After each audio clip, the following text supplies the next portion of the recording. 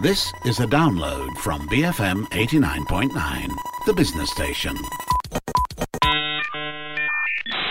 Selamat datang ke Bila Larut Malam, rancangan yang membincangkan fenomena budaya moden. Saya Hanif Baharudin.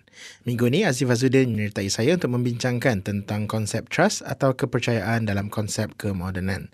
Anda boleh berinteraksi dengan kami melalui Twitter di @BFM Radio sekiranya anda mempunyai sebarang pandangan yang anda ingin kongsikan bersama kami. Anda juga boleh like page kami di Facebook, cari BFM Bicara untuk mendapatkan perkembangan terkini daripada kami.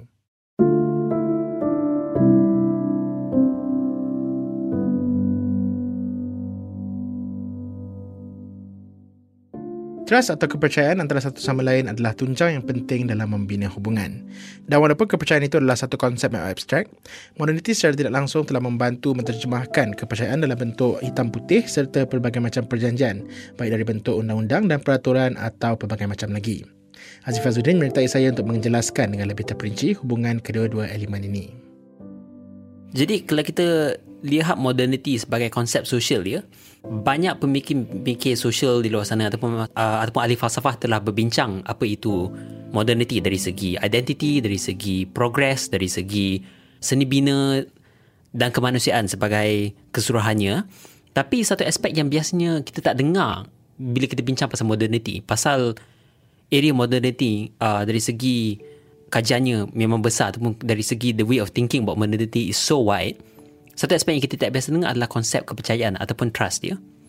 Dan ini menarik kerana kalau kita lihat modernity, kalau kita lihat bagaimana modernity mara ke hadapan, trust ataupun kepercayaan adalah konsep yang agak sentral ke modernity. Dan mungkin kita boleh lihat pada pertamanya ke konsep apa yang kita boleh tahu sebagai risk society. So kita ada dua ahli sosiologis yang dipanggil Ulrich Beck dan Anthony Giddens.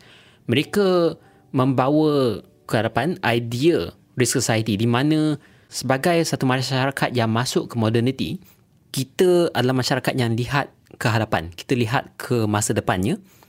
Dan bila kita buat begitu, we start thinking about risk.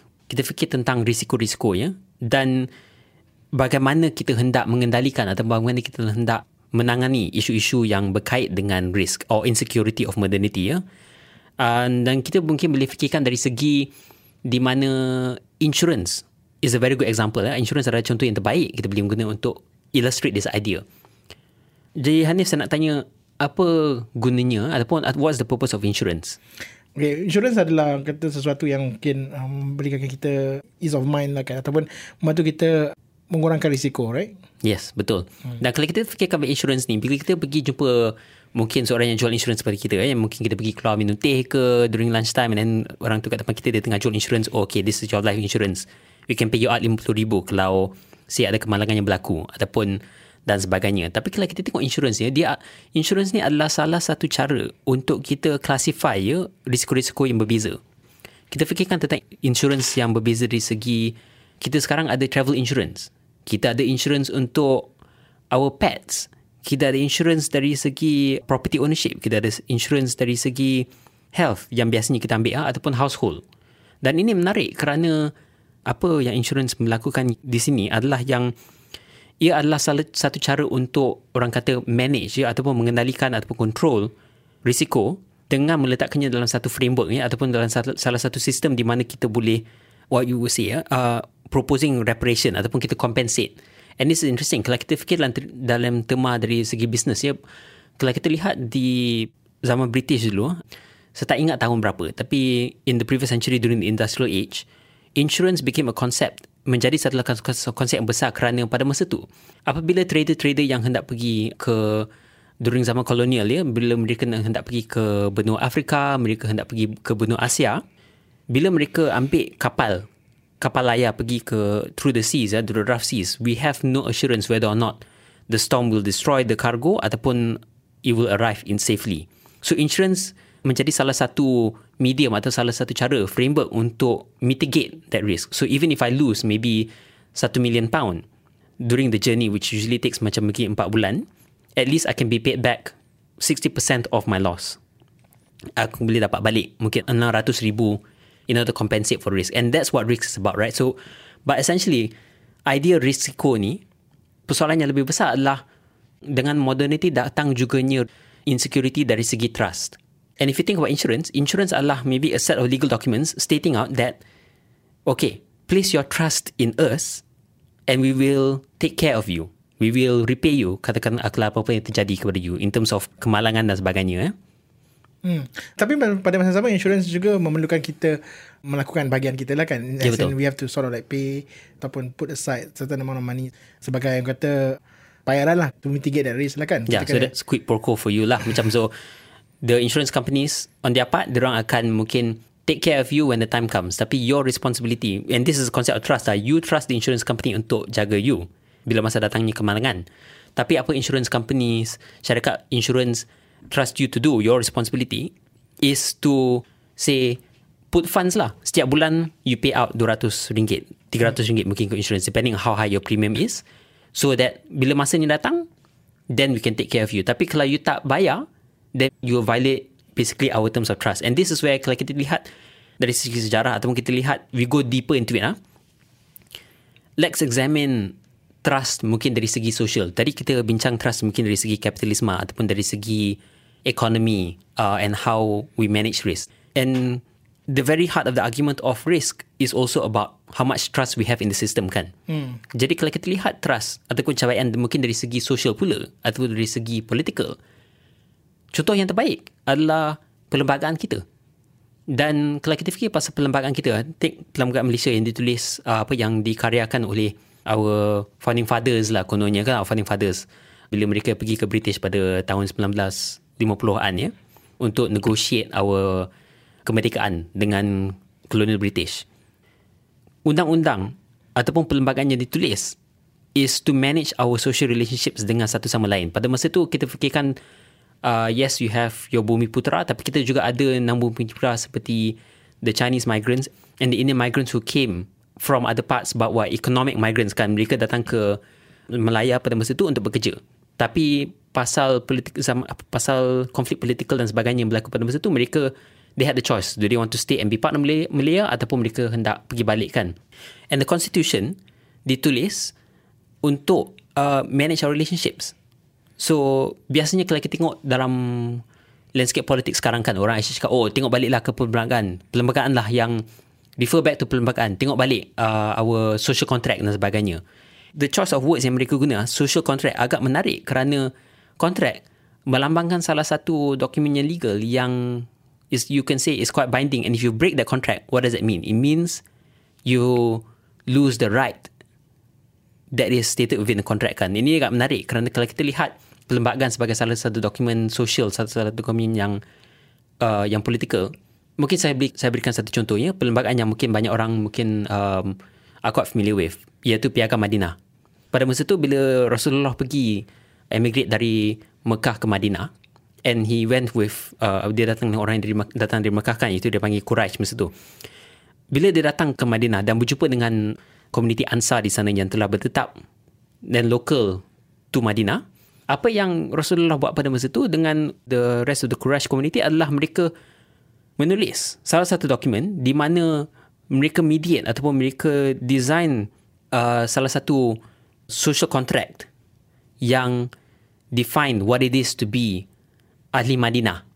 Dan kontrak ni menunjukkan ataupun divides your responsibility. That means dalam masa yang mungkin ada peperangan, setiap orang ada tanggungjawab untuk defend Madinah. Ataupun apabila ada konflik, katakan ada pembunuhan ke ataupun ada konflik dari segi mencuri ataupun pembunuhan sebagainya, the contract in itself outlines bagaimana kita hendak manage that social relationship.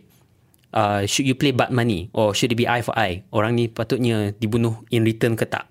And even Yahudi pada masa tu, which you can say quite a contentious community of its time, mereka juga diberi full rights as a citizen, as a Madinah punya citizen ya. Dan ini menarik kerana kalau kita lihat, kalau kita fikirkan modernity in terms of trust ya, kenapa kita ada constitution? Because the belief in the constitution is that we need a space to manage our relationship. Because kalau kita tak ada ruang di mana kita ada kepercayaan, susah kita nak mengendalikan ekonomi, susah kita nak mengendalikan perjalanan politik, susah kita hendak ada social relationship that can run without conflict. And yes, walaupun kita ada perlembagaan sekarang ataupun walaupun kita mungkin ada environment di mana there can be trust on an informal term, ya, tapi the protection that perlembagaan memberi kepada kita is at least binding. So if you break the contract, katakan kalau kita take the most basic form, kalau kita membunuh seseorang dalam negara kita ni, tengok kita undang-undang ni, kalau kita bunuh seseorang, we basically violated the basic form of social agreements and social relationships with another person. So our rights are taken away. Kita dimasukkan ke penjara ataupun kita dikenakan hukuman bunuh dan sebagainya. And the idea is that you need a landscape. Kita perlu ada ruang di mana kena ada percayaan di satu sama sendiri, dan constitution ataupun legal documents allow that to flourish or allow that to happen. Okay, satu penjelasan yang menarik dan juga agak complicated. Saya suka aspek perbincangan tentang kepercayaan pergerakan sosial tu sebab I think it's more, it humanizes the conversation. Apa yang menariknya adalah, pada satu masa saya terfikir tentang konteks sebenarnya macam, ironically kalau kita bercakap tentang konteks kepercayaan pada zaman kini kan, orang selalu cakap pada masa sekarang ni kita punya kata hubungan kita dengan orang lain is based on trust, tapi it's not as simple as zaman dahulu lah, di mana kita percayakan orang tapi ianya tidak terlalu birokratik dari segi dokumen, dari segi undang-undang dan sebagainya kan. Whereas sekarang semuanya tertulis dalam bentuk orang kata hitam dan putih lah kan. Everything is documented, everything is codified to a certain extent. Jadi adakah itu orang kata pemerhatian yang sedikit romantik, sebab kita fikirkan pada masa dahulu tak adalah nak terlalu complicated, semuanya nak kena ada dokumen, nak kena sign, kena ada peraturan dan undang-undang dan sebagainya kan. Adakah itu satu orang kata pemerhatian yang agak romantik? Saya akan kata yes, it's a bit romantic, kerana kalau kita fikirkan tentang modernity ataupun kita fikirkan tentang jalan arus hidup kita sebagai kemanusiaan, zaman dulu, and that's why people say kan, zaman dulu menarik tema tu, pasal zaman dulu the immigration borders tak buka, and even if you had immigrants yang datang dari negara-negara lain, cara integrasi dia tak semerak sekarang. So sekarang kalau kita fikirkan tentang bagaimana Malaysia, borders kita terbuka quite loosely, I would say, because kita ada pembangunan, kita ada development, kita ada juga economic migrants yang datang dari Pakistan, daripada Indonesia, dari Bangladesh, Vietnam dan sebagainya. And if you think about Europe, bagaimana mungkin refugees ataupun migrants, economic migrants daripada benua Afrika ataupun daripada benua Middle East juga yang datang ke sana untuk mencari kehidupan baru ataupun mencari rezeki yang baru. Zaman dulu, the good old days, di mana mungkin border dia is not as accessible, di mana kalau kita nak pergi dari satu tempat ke tempat lain ataupun kita nak migrate dari satu tempat ke tempat lain, susah. So in those times, zaman dulu tu, kita mungkin tak perlu sangat kontrak kerana we know our neighbour.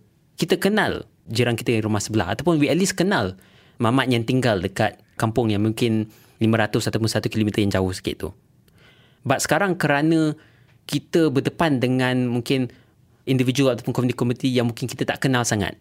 Dia macam katakan bila kita pergi ke, the greatest example is kita sekarang tu kita pergi 7E ataupun people love Family Mart nowadays. I notice lah, sejak saya balik ni banyak orang suka Family Mart kan. So kita masuk ke Family Mart ataupun kita masuk ke 7-Eleven, KK Mart ke apa, the person behind the counter biasanya saya perhatikan bukan local. Mereka adalah mungkin migrant yang datang daripada tempat lain, yang datang sini untuk a better life, or even if you drive past construction site yang banyak sekarang di Kuala Lumpur, a lot of people working there are migrants. So there's element, and this go back to risk, there's an element of risk there, an element of insecurity yang orang mungkin tak trust sangat. And in that's why sekarang kalau kita cakap zaman dulu mungkin is easier pasal kita tak perlu everything black and white, but now I think the black and white and the legal aspect is a response kerana kita ada dunia yang lebih global. Kita ada dunia yang mungkin interaksi dengan lebih banyak economic forces or social forces yang di luar jangkauan kita, yang mungkin dulu diikat dengan boundary perkampungan atau boundary us and the neighbours. And in the larger picture, kalau zaman dulu, zaman sekarang we have things like economic trades antara negara lain kan, negara lain, atau kita bikin economic blocks macam katakan EU ataupun TTPA yang hendak dikendalikan oleh beberapa negara-negara dengan Amerika dan sebagainya. All this requires a form of basic trust, and that basic trust is encoded in documentation and legal language. And mungkin inilah masalahnya lah, kerana lagi kita modern, quote unquote, lagi kita menjadi global, semakin banyak kita perlukan, I guess, this language, this legal language which tries to codify trust. Ya, tu adalah saya punya soalan yang seterusnya lah. First, it seems that macam beyond the more romantic view yang kepercayaan tu is very pure and is very based on trust secara literal, ini an agreement between one person and another yang without macam kita tak, especially bila cakap tentang soal individual lah, kita tak payah fikir nak macam kena ada dokumen just because saya cakap saya nak pinjam duit daripada awak RM10, so nak pulang tak payah dokumen lah, because we trust one another.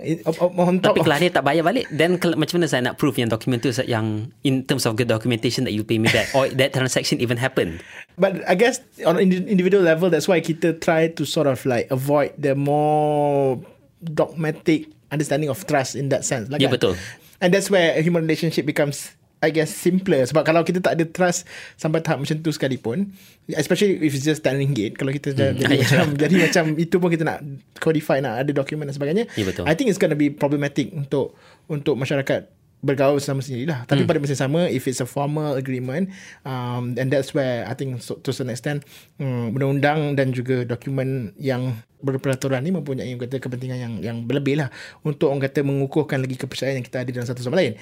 It's kind of like ironic, sebab if you think about it, macam dia kita nak cakap kita percaya seseorang tu, tapi kena ada dokumen juga. Sekarang nak kahwin pun kena sign dokumen juga kan. Yeah. So everything is tak boleh just cakap atas angin je lah kan. Dia kena memang kena ada dokumen untuk orang kata membuktikan bahawa terdapat hubungan yang boleh dikukuh dan dipercaya, dan kita boleh percayalah kan. Ya, betul. Ya, pada masa sama balik kepada apa yang Aziz cakap tadi tu, it's also slightly problematic sebab bahasa-bahasa yang digunakannya makin lama makin complicated, sebab it becomes a legal matter, it becomes satu isu yang berkait dengan undang-undang, dan semua benda perlu diperkatakan. Ini tidak boleh terlalu ambiguous kan. Jadi bila pemahaman kita tentang konsep kepercayaan itu sudah menjadi satu bentuk undang-undang, satu bentuk peraturan, satu bentuk dokumen, ini menjadi lebih complicated, dan akhirnya hanya setengah orang saja yang boleh first faham the legality of things, and also pada masa yang sama ianya orang kata memisahkan antara orang yang boleh faham tu dengan orang yang tak berapa faham sangatlah tentang dokumen dan peraturan dari sudut yang agak rigid sebegitulah kan. And ini adalah mungkin masalah yang kita berdepan bila kita bercakap tentang modernity dan bagaimana undang-undang ataupun the legal language comes into it. Pasal betul, memang actually Sumi Hanif cakap tentang legal language adalah memang masalah yang kita ada sekarang. Kalau kita fikirkan tentang media sosial yang kita guna seperti Instagram, Facebook, Twitter dan sebagainya, siapa baca terms and conditions sebenarnya? Kita tengok, accept, klik, like, guna. Tapi the fact that kita nak guna, sebelum kita nak guna these apps, kita kena baca, kita kena baca quote unquote, dan kita juga kena say yes to all these terms and conditions and agreement lah kan. Ya, betul. Dan kalau kita balik kepada konsep yang historical yang saya kata tadi, in terms of migration, in terms of bagaimana modernity adalah sesuatu yang agak rambang and quite unpredictable, if not macam very changing nature dia and in terms of migration dan sebagainya, and how we start mixing more different people because of globalization, the legal language needs to be more nuanced. The legal language ini masalahnya lah. Legal language ni perlu menjadi lebih nuansa, perlu menjadi lebih spesifik, ataupun sampai ke tahap yang mungkin orang yang biasa tak akan faham, kerana in order to mitigate risk, kita juga kena fikir tentang the future kan, in terms of thinking about the future and mitigating risk and mediating a space of trust. Sometimes kita kena fikir tentang apa akan terjadi kalau kita tak outline apa consequence untuk benda ni. And kalau kita fikir, mungkin paling senang lah kita fikir tentang kontrak yang kita sign bila kita mula bekerja kan. Kalau kita baca benda tu, mungkin banyak daripada kita yang mungkin tak nak kerja, tapi kerana kita terpaksa bekerja, kita sign je lah kontrak untuk bekerja kan. And sometimes the legal language is there not to protect you, tapi untuk protect employer. But it's there to mediate your relationship dengan your employer kan sebagainya. Dan ini adalah masalahnya jugalah, kerana kalau kita fikirkan tentang accessibility, kalau kita fikirkan tentang bagaimana kita nak put everyone on the same page, modernity dan bagaimana ia menjadi lebih complicated dan lebih nuansa dan lebih rambang, this is where the translating class comes about lah. Dan mungkin kalau kita gunakan example ataupun contoh-contoh yang lain, kita boleh fikirkan the translating class for law, of course, adalah ahli lawyer. The translating class for orang yang hendak interpret ataupun membaca agama, kita boleh fikir tentang ulama, padri dan sebagainya. At some point, apabila kita sebagai satu masyarakat atau kita sebagai satu community lebih goes down the road of codifying our values, codifying our laws, codifying the way we manage relationships, social structure memang menunjukkan bahawa kita perlu ada salah satu kelas antara komuniti kita yang menjadi the mediator ataupun menjadi orang yang membaca untuk kita dan translate kepada kita. And that's inevitable lah. In our case now, dari segi legal, dari segi politik, or even social, the people who are doing that adalah ahli politik. Mereka yang menulis polisi untuk kita, mereka yang decide what policies goes into play, ataupun bagaimana dengan mengubah ataupun memasukkan ataupun meminda satu sentence dalam perlembagaan ataupun mungkin dalam undang-undang, mereka boleh mengubah landscape politik, mengubah landscape ekonomi, sosial dan sebagainya dalam satu negara. Dan ini agak menarik kerana bukan semua orang faham apa yang termasuk dalam benda tu kan. And this is the problem lah dengan modernity. And this is why I think as we go forward as a society, kita perlu engagement yang kuat lebih kena datang dari grassroots ataupun engagement yang perlu ada daripada segi mereka yang lobby. And this is where activism is interesting, because activism adalah dari segi di mana apabila kita mula tak faham the legal language, apabila kita mula tak faham apa undang-undang berkata ataupun apa what our rights are and where it begins and when it stops, this is where we need that form of mediation lah. And this is why civil society is important. Kumpulan-kumpulan yang mungkin mengetahui bahasa ini dan dapat mempertengahkan suara kita dengan ahli-ahli translators ni. So jadi sekarang nak orang kata mengakhiri perbincangan yang saya rasa agak teoretikal dan agak mendalam ni. Azif bercakap tentang konsep kepercayaan dalam bentuk dokumen, undang-undang, peraturan dan sebagainya sebagai orang kata the hallmark or the cornerstone of modernity kan. Jadi adakah ini bermakna that this is the final form of it lah, macam ni? Adakah kita dah berada di tahap di mana undang-undang, peraturan dalam bentuk dokumen, black and white adalah that's it lah. Bila bercakap tentang kepercayaan tu, adakah itulah kata the final form of kepercayaan lah, especially dalam konteks masyarakat moden lah. Ya, kalau kita tengok dari perspektif tu agak ni distopia juga sebenarnya. Bukan saya tak nak saya punya hubungan dengan seseorang lain mediated merely by black and white lah. Kalau saya katakan kita berkawan kan, kita lama berkawan, takkan saya nak pinjam RM10 ataupun takkan saya nak pergi rumah, kita kena ada documentation yang kata Hanif, kita boleh hanya keluar pada pukul ini sampai sini, ataupun kita hanya boleh mediating our relationships through legal documents works on a political level.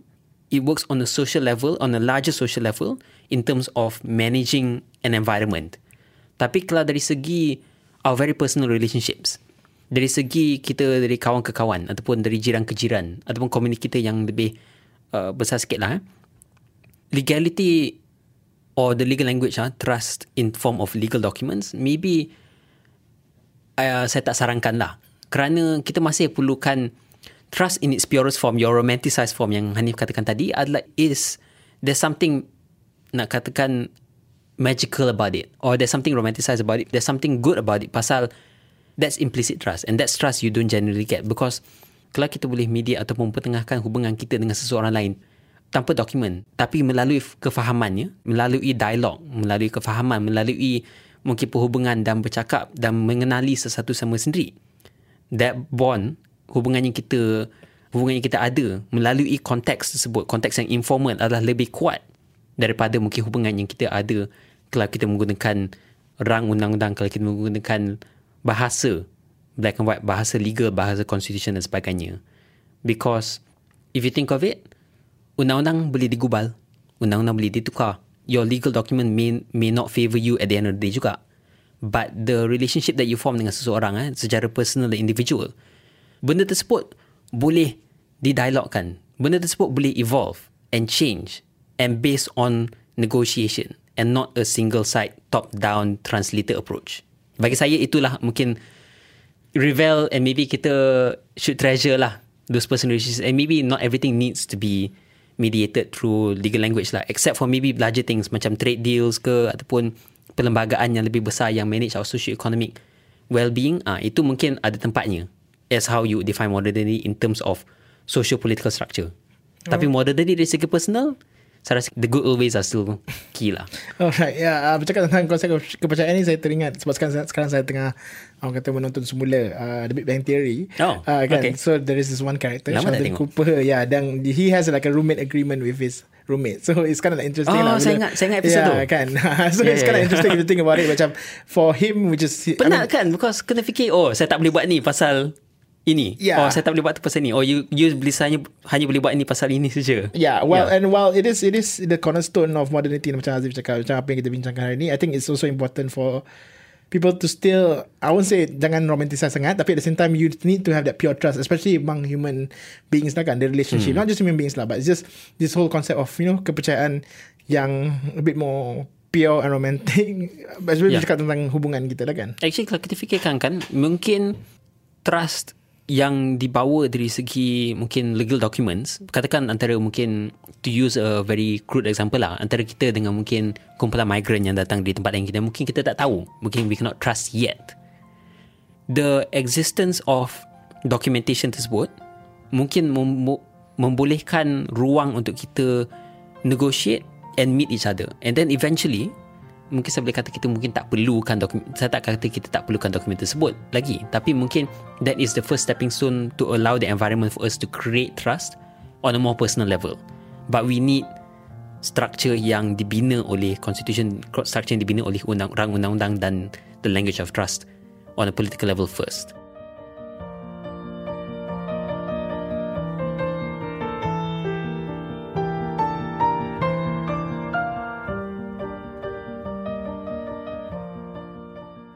Anda telah mendengar daripada Azif Fazuddin dan kami telah mengupas sedikit sebanyak berkenaan konsep trust atau kepercayaan dalam moderniti.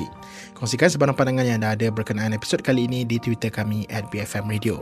Untuk mendengar episod-episod Bila Larut Malam yang seterusnya, sertai kami setiap Rabu malam selepas pukul 12.30 malam. Jika anda ingin mendengar episod kami yang sebelumnya, anda boleh stream atau mak turun podcast kami di bfm.my/blm. Anda juga boleh mak turun app kami di Apple App Store dan Google Play untuk mengikuti rancangan Bila Larut Malam dan pelbagai lagi rancangan-rancangan yang lain di BFM. Jangan lupa juga untuk ikuti kami di Spotify. Sekian, saya Hanif Baharudin. Selamat malam dari kami, BFM 89.9, The Business Station. Thank you for listening to this podcast. To find more great interviews, go to bfm.my or find us on iTunes. BFM 89.9, The Business Station.